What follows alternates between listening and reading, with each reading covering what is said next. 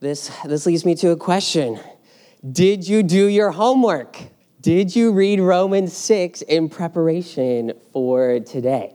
I hope so, but what I really love about really our church is that we are students of the Word. We are disciples of Jesus Christ, and our studies up here really are a springboard into our personal Bible study, aren't they? And that includes this study from the letter from Paul to the church in Rome.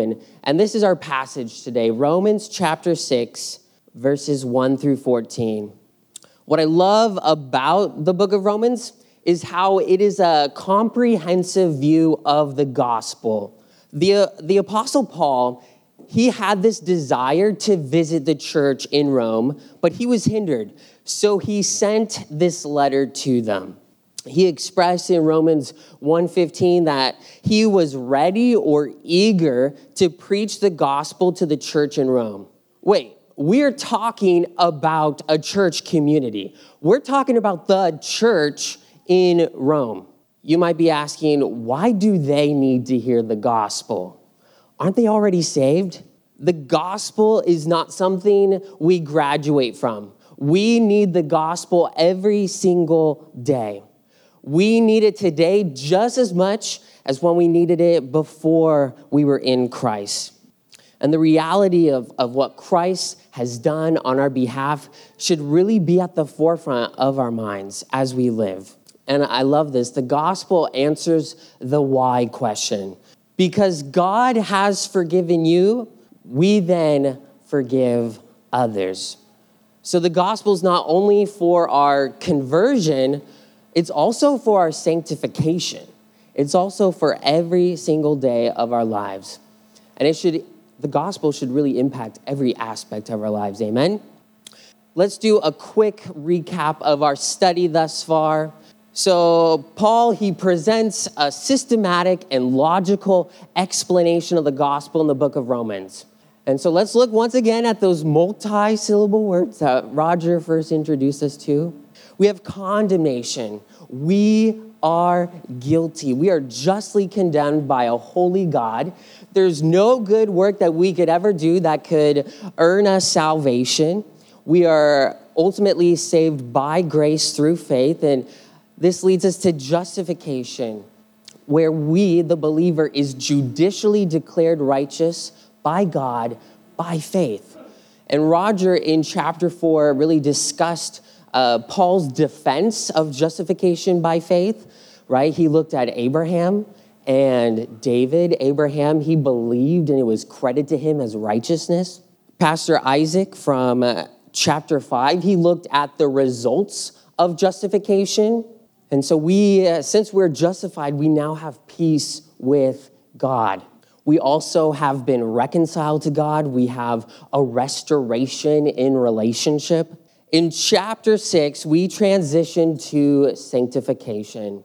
What does sanctification even mean? To sanctify means to set apart, to make holy. Sanctification then is the process of becoming holy. In other words, growing in holiness, conforming to the image of Christ, growing in Christ's likeness. When is this process complete? Is it completed in this life? By no means. We live in a sin-sick world. Although we are growing in holiness, we still sin. And 1 John 1:8 says, if we say that we have no sin, we deceive ourselves and the truth is not in us. Holiness is not perfect in us until we are in the presence of our Savior. It's then when our sanctification will be complete. And so I want to talk about just briefly the full scope of salvation. If you were here on Thursday night, you would have heard Tucker Vogtberg speak, and he mentioned this when he was talking about living the victorious Christian life. So justification, it means we are freed from the penalty of sin. Sanctification, we are freed from the power of sin. And glorification, we are freed from the very presence of sin. I have a lot of questions for you this morning, but here's one in particular. Have you been presented with new information that changed your perspective. Some facts that required a response. In movies and books, this is a big part of the hero's journey. And one of my favorite examples of this is from the movie The Princess Diaries, not to be confused with The Princess Bride. But in The Princess Diaries, the main character, Mia, discovers she's not just an ordinary girl, but that she is the princess and rightful heir to the throne in Genovia. She is presented with her true identity.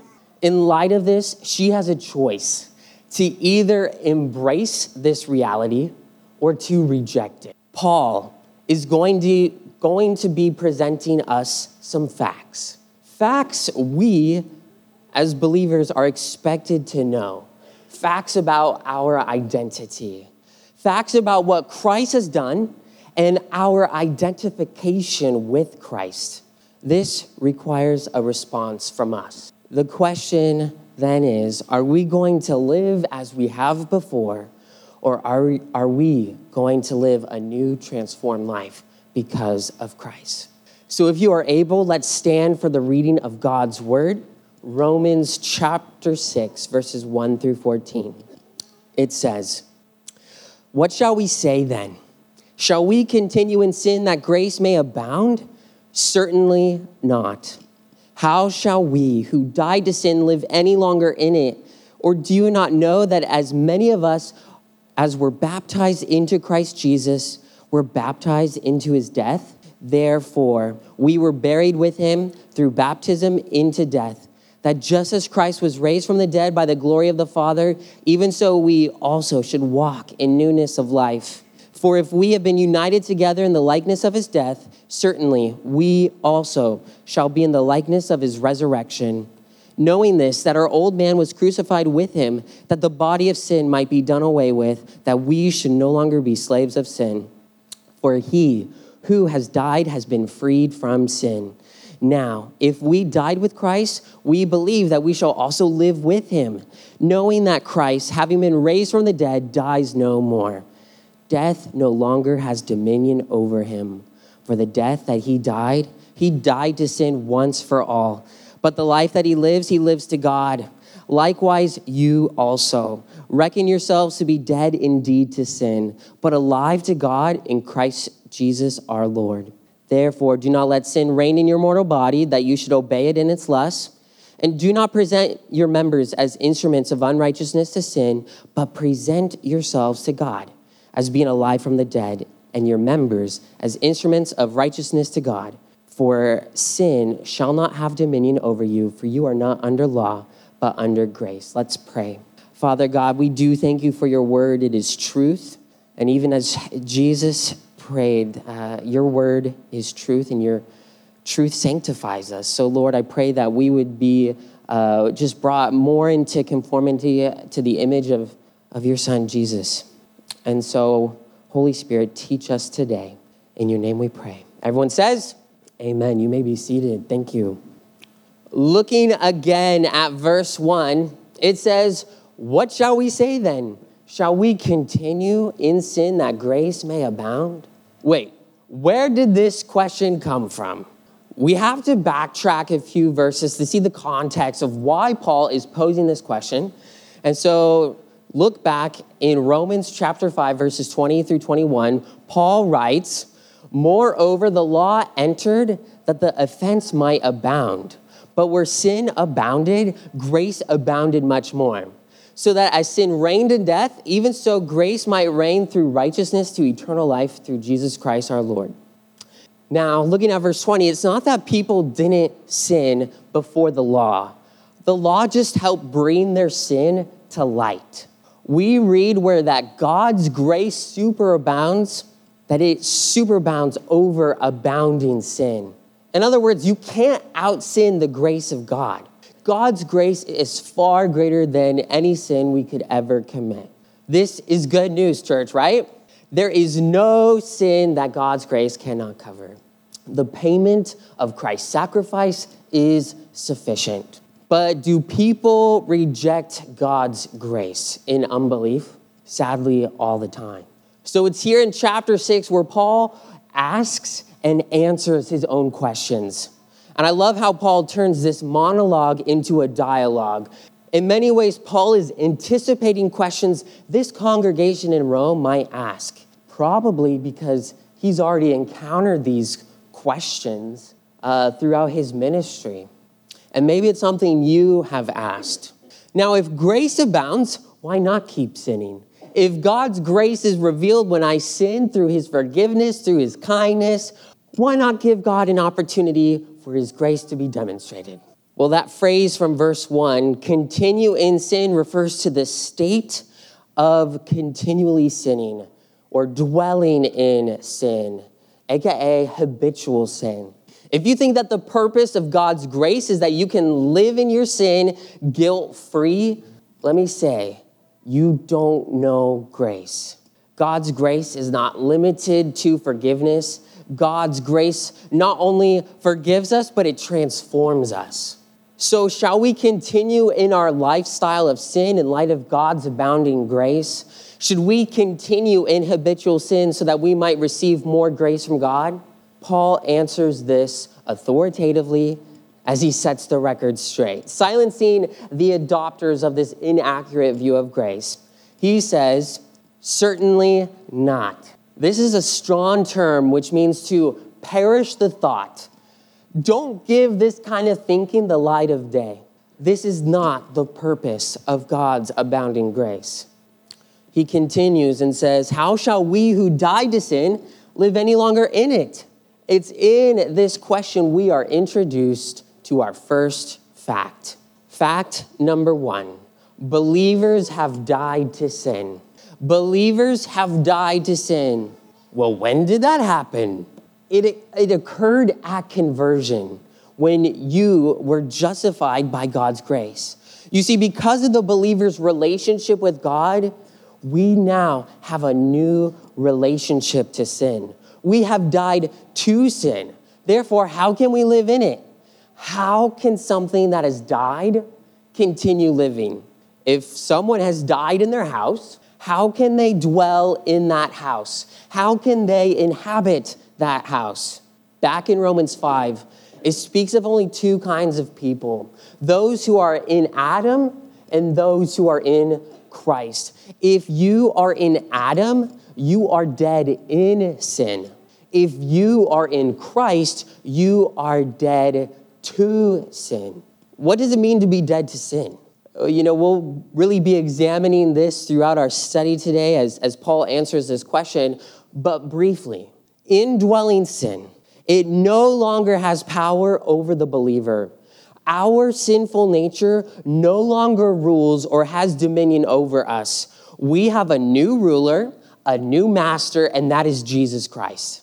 And let me say this, we as believers cannot engage comfortably, peaceably in habitual sin. It goes against our identity and the reality of the cross. There's been a change in our lives, and we must live accordingly. 1 Corinthians 6, 9 through 11 says, do you not know that the unrighteous will not inherit the kingdom of God? Do not be deceived, neither fornicators, nor idolaters, nor adulterers, nor homosexuals, nor sodomites, nor thieves, nor covetous, nor drunkards, nor revilers, nor extortioners will inherit the kingdom of God. And such were some of you. But you were washed, but you were sanctified, but you were justified in the name of the Lord Jesus by the Spirit of our God. We do not dwell in former sins. Our relationship with God causes us to break away from habitual sin. Because we are in Christ, we are not defined by our sin. We are defined by our Savior, who has washed us, who has sanctified us, who has justified us in the name of our Lord Jesus and by the Holy Spirit. Amen. And I love the word repentance, because to repent literally means to change your mind. When we repent of sin, we have a change of thinking as it pertains to sin. Instead of loving sin, we agree with God. We adopt his view of sin. We cannot forget that it's our sin that required the brutal crucifixion of our Lord and Savior Jesus Christ. That's how serious our sin is. And so adopting God's view of sin means we hate sin. Our appetite towards sin, it changes. Our change of thinking leads to a change of living. Our change of thinking leads to a change of living. Our lives look drastically different than what they once did. How does Paul illustrate this reality? Going back to Romans 6, let's look at verses 3 and 4. It says, "Or do you not know?" Guys, what is stated here is Christianity 101. This is included in the basics that we should know. Every believer should know this. And for me, I didn't start grappling with this, start understanding this until Bible college. Paul, he removes the Romans' ignorance and reminds them the truth. He says, "Or do you not know that as many of us were baptized into Christ Jesus, were baptized into his death? Therefore, we were buried with him through baptism into death, that just as Christ was raised from the dead by the glory of the Father, even so we also should walk in newness of life." Paul talks about being baptized into Christ Jesus. And you might wonder, I've been baptized into water. What does it mean to be baptized into Christ Jesus? So let's look at that word baptize. It means to plunge, to dip, or to immerse. Baptize was a word that was used in ancient Greek times for what a worker of cloth would do when dyeing fabrics. For instance, they would take a white garment and dip it or immerse it in a basin of red dye. And when it is pulled out of the basin of red dye, it is no longer identified as the white garment. It is now a red garment. It has a completely new identity. Similarly, the believer took on a new identity when he was baptized or immersed into Christ. Believers take on the characteristics of Christ's death by faith. And this is not a physical work, but a spiritual work. We are united with Christ in his death and resurrection. Our identity has changed because of our union with Christ. So this immersion, submersion, and emergence relates to our death, burial, and resurrection with Christ. Water baptism is then an illustration or a dramatization of this inner reality. When you go under the water, it's illustrating that you are identified with Jesus into his death. You are buried with him, and when you come up out of the water, you are identified with Jesus in his resurrection and his newness of life. Does the act of water baptism change us? Does getting dunked in water save you? No. Because you could get dunked 100+ times and walk out the same person, right? But Paul uses baptism, this word baptism, and it serves really as an illustration of what happened in us when we were saved, that we have died to sin and are alive to God. Water baptism is a physical representation of a spiritual reality that's taken place. And this reality means that when we celebrate Christ's death, we celebrate our death to sin. When we celebrate Christ's resurrection, we celebrate our resurrection, our newness of life. Being united with Christ not only means that, we've died to sin, but we also experience that power of the resurrection. And this then causes us to walk in newness of life. We walk differently because we are different. We are transformed. And Galatians 2:20 is a parallel passage, and it speaks of this identification that we have in Christ. It says, "I have been crucified with Christ. It is no longer I who live, but Christ lives in me. And the life which I now live in the flesh, I live by faith in the Son of God, who loved me and gave himself for me." This is a reality that we need to embrace. So know your relationship to sin. You have died to the power of sin because of Christ. Since you have died to sin, you have a new life. The believer has a real death and a real resurrection with Jesus. And it might not seem real to you. Oftentimes, it doesn't feel real because, as mentioned before, this is spiritual.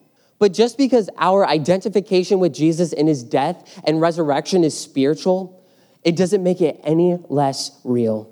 It's just as real as if you were nailed to the cross with him. And it's just as real as if you walked out of the tomb with him. God, he knows our short-sightedness. God, he knows our frame, our frailty.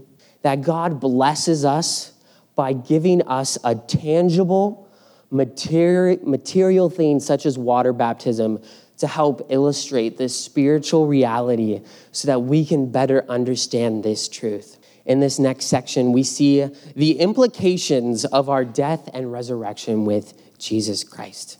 For if. That if right there, that's a first-class condition, so it could be translated as since. This is a reality for us. For since we have been united together in the likeness of his death, certainly we also shall be in the likeness of his resurrection. Knowing this, that our old man was crucified with him, that the body of sin might be done away with, that we should no longer be slaves of sin, for he who has died has been freed from sin. We have fact number 2. We are united together with Christ, not only in his death, but also in his resurrection. Let me say that again. We are united together with Christ, not only in his death, but also in his resurrection. The old man, the sinful nature has died, and in its place, God has given us a new life. That phrase, united together, really speaks of that abiding relationship between a vine and a branches, like described in John chapter 15. Can a branch survive on its own? No.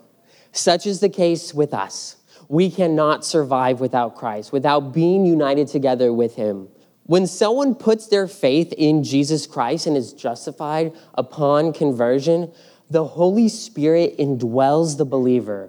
Christians do not live in the newness of life under their own strength and ability, but rather by the power of the Holy Spirit, by participating in the divine nature, as it says in 2 Peter chapter 1, verse 4.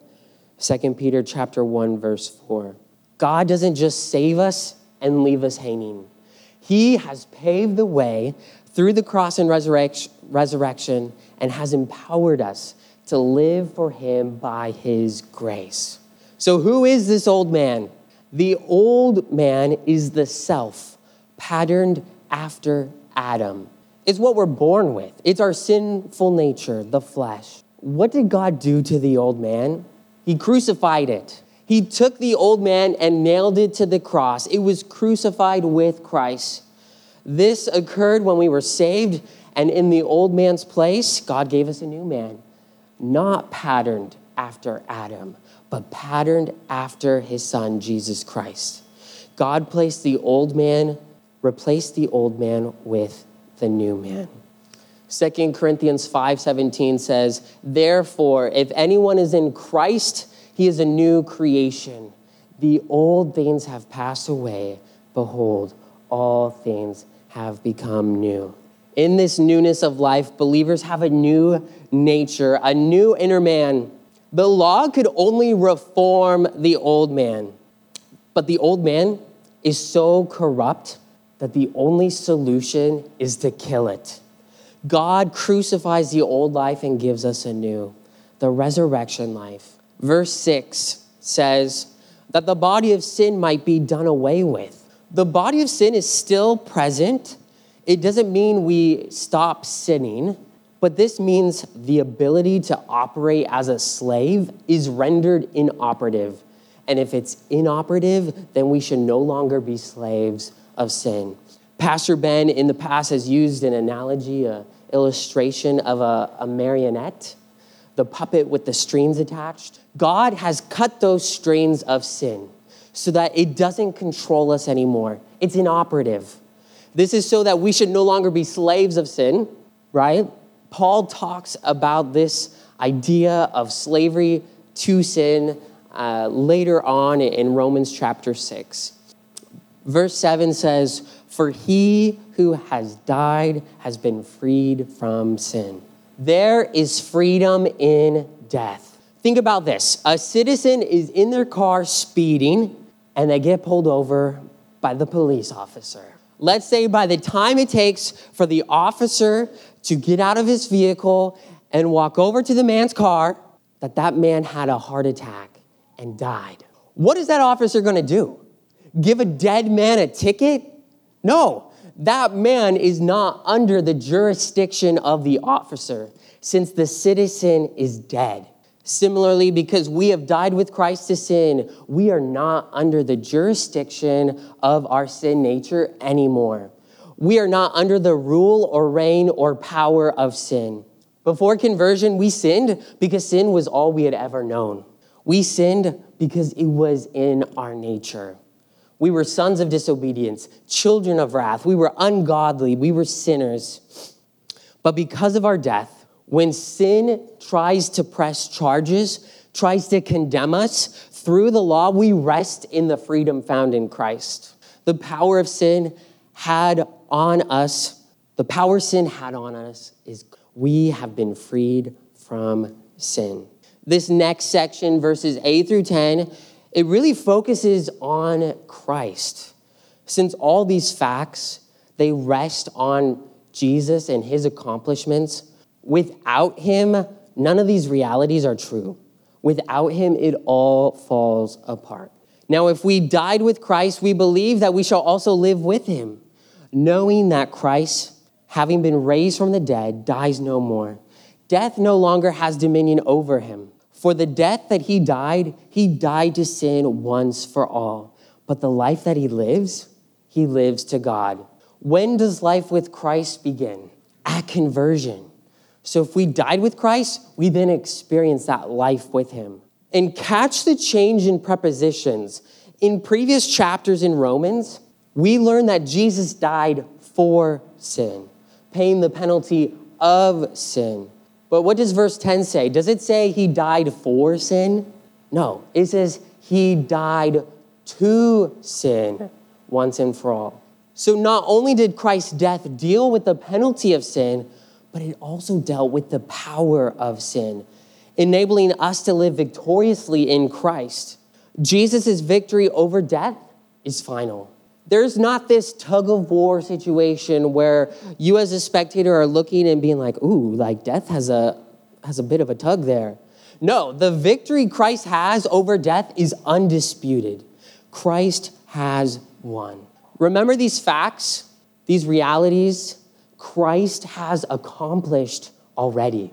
It's historical. It's in the past. It has weight. It has meaning because Jesus is God. He has all authority, even authority over the grave. And as we know, he did not stay dead, but he physically resurrected. 1 Corinthians 15 explains the importance of the resurrection because if Christ did not raise, we're still dead in our sins. We are still under the power of our sinful nature. But Christ is alive, and the life he lives to God. So Jesus, who himself is God, daily lives his life to God the Father. His whole life is given over to his Father. Therefore, since he lives unto God, then we, having Christ's life, are spiritually and supernaturally motivated to live to God the Father as well. So we've examined the facts that Paul has presented, right? Facts we are supposed to know. Can not knowing the facts impact us? Oh yeah. Not knowing all the facts can actually cause frustration. So when I was learning how to drive a stick shift in a church parking lot, because church parking lots are where you go to learn how to drive. Am I right? So I was learning how to drive stick shift, and I was just not getting it. My mom, bless her, was the most patient woman ever. I was following her instructions. I was pressing the gas. I was, letting up on the clutch, but jolt, right? I was so frustrated because my best efforts weren't working. And then I discovered an important fact. My emergency brake was engaged. Guess what? Getting into first gear and driving stick shift was so much easier after that. With this in mind, let's review these important facts from this passage, what we need to know, and maybe it will free us up from frustration. These facts, once again, are believers have died to sin. Believers are no longer under the power and dominion of sin, of our sinful nature. Fact number 2, believers are united together with Christ in his death, but also in his resurrection. And this is through identification by faith. This is all built on the foundation. It's all based on who Christ is and what Christ has done. The question now is, what do we do with these facts? Paul tells us, likewise, you also reckon yourselves to be dead to sin, but alive to God in Christ Jesus our Lord. What does reckon mean? When did Paul visit Texas? To reckon is an accounting term, which means to take into account, to take inventory. It simply means to believe that what God says in his word really is true in your life, to agree with the facts. We are to account the old man, the old nature, as already dead. Put it on your ledger, because if you are born again, this is a true reality for you.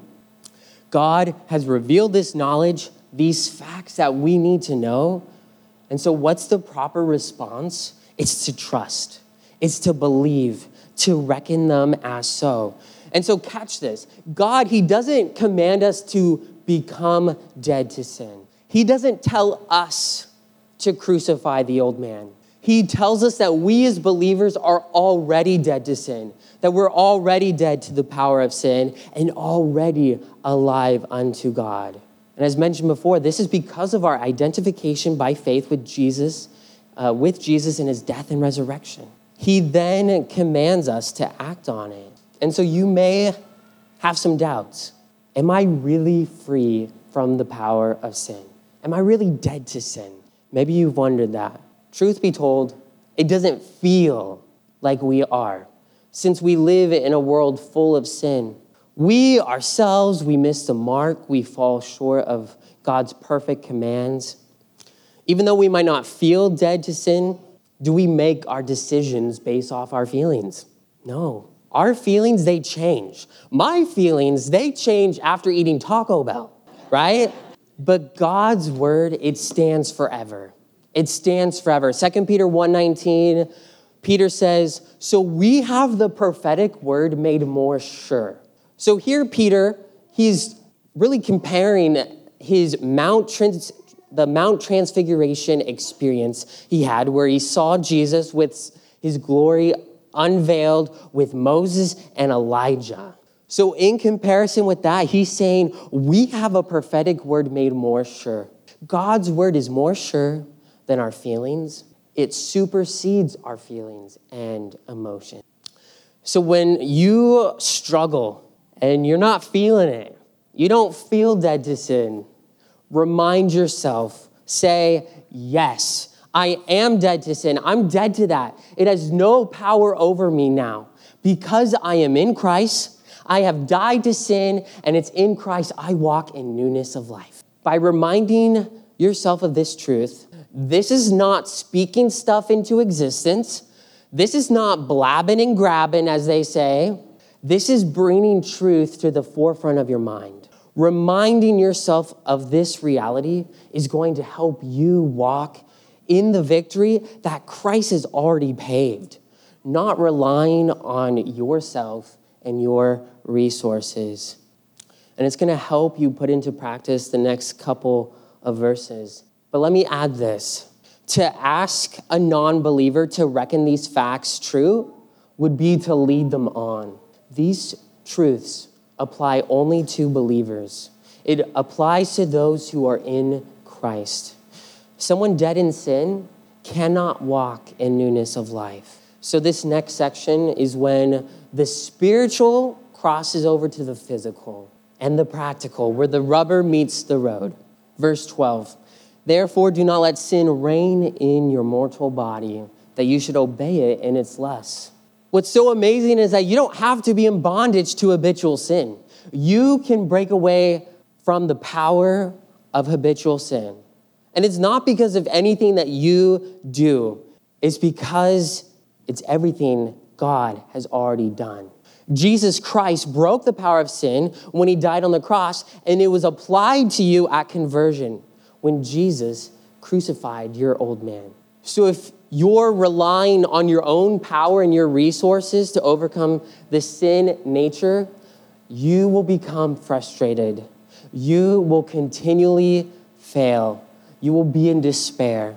And it's silly for us to even think that we can try to do this, because it's absurd, such as this, as if you are on a manhunt trying to track down the old man, then hold him down to wooden beams and try to nail that old man down to the cross. No, this is a work Christ did internally in us when we repented and trusted in Jesus Christ. So do not let sin reign. Do not allow sin to reign. You can say no. It's like this. It's like working at McDonald's and then quitting that job and working at Burgerville. You have a new boss. You're under new management.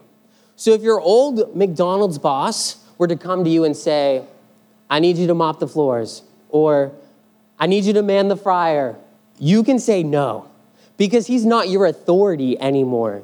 You don't have to obey them because you have a new boss. Such is the case for Christians. Before Christ, we were obligated to say yes to our sin nature, to our old employer. Now we can choose to say no. Verse 13, and do not present your members as instruments of unrighteousness to sin, but present yourselves to God as being alive from the dead, and your members as instruments of righteousness to God. Present. This word carries the idea of showing up for duty. And what are our members? Your members are just parts of your body, such as your eyes, your limbs, your hands, your ears, your mouth, right? The body is neutral in the fact that it can be used for good and it can be used for evil. For instance, your tongue can be used to lie, it can be used to curse, but your tongue can also be used to tell the truth and to worship God. We need to present these members to God. God, he doesn't just want your soul, he wants your service. We are no longer slaves of sin. We don't serve sin any longer. Rather, we are the Lord's. We belong to him. We serve Jesus. The only acceptable response to what God has done is to present yourself to him. And this is us yielding to God, submitting to him. So it's in Christ we are truly set free. The man or woman who is not converted is free to sin, but they are not free to stop sinning and live righteously because of the tyranny of the old man. But with those who are in Christ, we are offered the opportunity to obey the natural inclination of the new man, which wants to please and honor God. On to our final verse. For sin shall not have dominion over you, for you are not under law, but under grace. David Guzik points out that this passage, it serves as a test, it serves as a promise, and it serves as an encouragement. It serves as a test. It's a test of our claim to be a Christian. Does sin have dominion over you? So many people assume they're saved. They show up to church. They do all the right Christian things. But just because you do those things doesn't make you a Christian, right? We need to examine ourselves to see if we are in the faith. Are you stuck in habitual sin and it honestly doesn't bother you? Does anger have dominion over you? Does lust have dominion over you? Does pride, does covetousness have dominion over you? If you are a Christian, that should bother you. You should not have peace in that. You cannot be comfortable in sin. You cannot live peaceably with sin as a Christian. Do Christians struggle with sin? Of course. But there is a struggle. There is a battle with sin. It's not just continually giving in again and again. But we have been changed by grace. And we are being changed by grace. It's not all at once. It's not a bippity-boppity-boop moment where, boom, everything's good, you're sinless. Not at all. But we are growing in Christ-likeness, in holiness. It serves as a test, but also a promise of victory. It doesn't say sin might not have dominion over you. No, it says sin shall not have dominion over you. Even though we live in a sin-sick world, we know that in Christ our victory is secure. We still live in the presence of sin, but one day we will be freed even from that, even the very presence of sin. Amen? Lastly, it's an encouragement. If you are a Christian and you've been dominated by sin, there is hope. You don't have to live that way any longer because Jesus Christ broke the power of sin over your life. So many Christians live in that place of helplessness, of frustration because of either unbelief, because of lack of understanding, or just self-reliance. So know the facts, reckon them true, and present your members to God. God gives us the grace to grow and not be dominated by habitual sin, by the old man, by our sin nature. So, did Paul answer his original question? I'd say so. Shall we continue in sin that grace may abound? Certainly not. The grace-filled life does not take advantage of grace, but it lives in the victory achieved by Christ through identification with his death and resurrection. Where the old man, our sin nature, has been crucified and has been replaced by the new man so we can walk in newness of life. Amen? The second half of Romans 6 continues with this idea of sanctification, and we obviously don't have time to cover that today. So I encourage you to study it on your own. I have 2 sermons linked up here. One on Pastor Ben's teaching and also David Guzik's from covering Romans chapter 6, verses 15 through 23. And it's in this last section where Paul answers the question, shall we sin because we are not under law but under grace? Next week, Pastor Ben will be jumping into Matthew 24, the Olivet Discourse, so make sure you're here for that. But before we pray, I want you to find comfort in what Christ has done, that you are not under the power of sin any longer. I want you to find comfort, but also conviction. Examine yourself today. And if you are not in Christ, make that decision. Today is the day of salvation. Repent of your sin and trust in Jesus Christ. And he crucifies the old man, and he gives you resurrection life that you can walk in his ways. So if you would, let's go ahead and stand together and pray. Father God, I thank you for my church body that we're able to study your word. We thank you for these realities that we have in Christ, that we are not under the dominion, under the power of sin because of what Christ has done on our behalf. I pray that we would live in that victory that's been secured for us.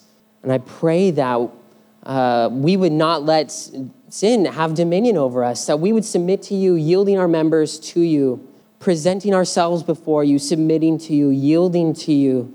And I pray for anyone here who has not been born again. I pray that they would trust in you, that they would repent of their sin, turning to you as their Savior, the sufficient sacrifice for sins, paying the penalty, and giving us new life. So, Lord, I pray that we would walk in that newness of life today, and we can't wait to just walk in that and ultimately be in your presence where we're free from sin altogether.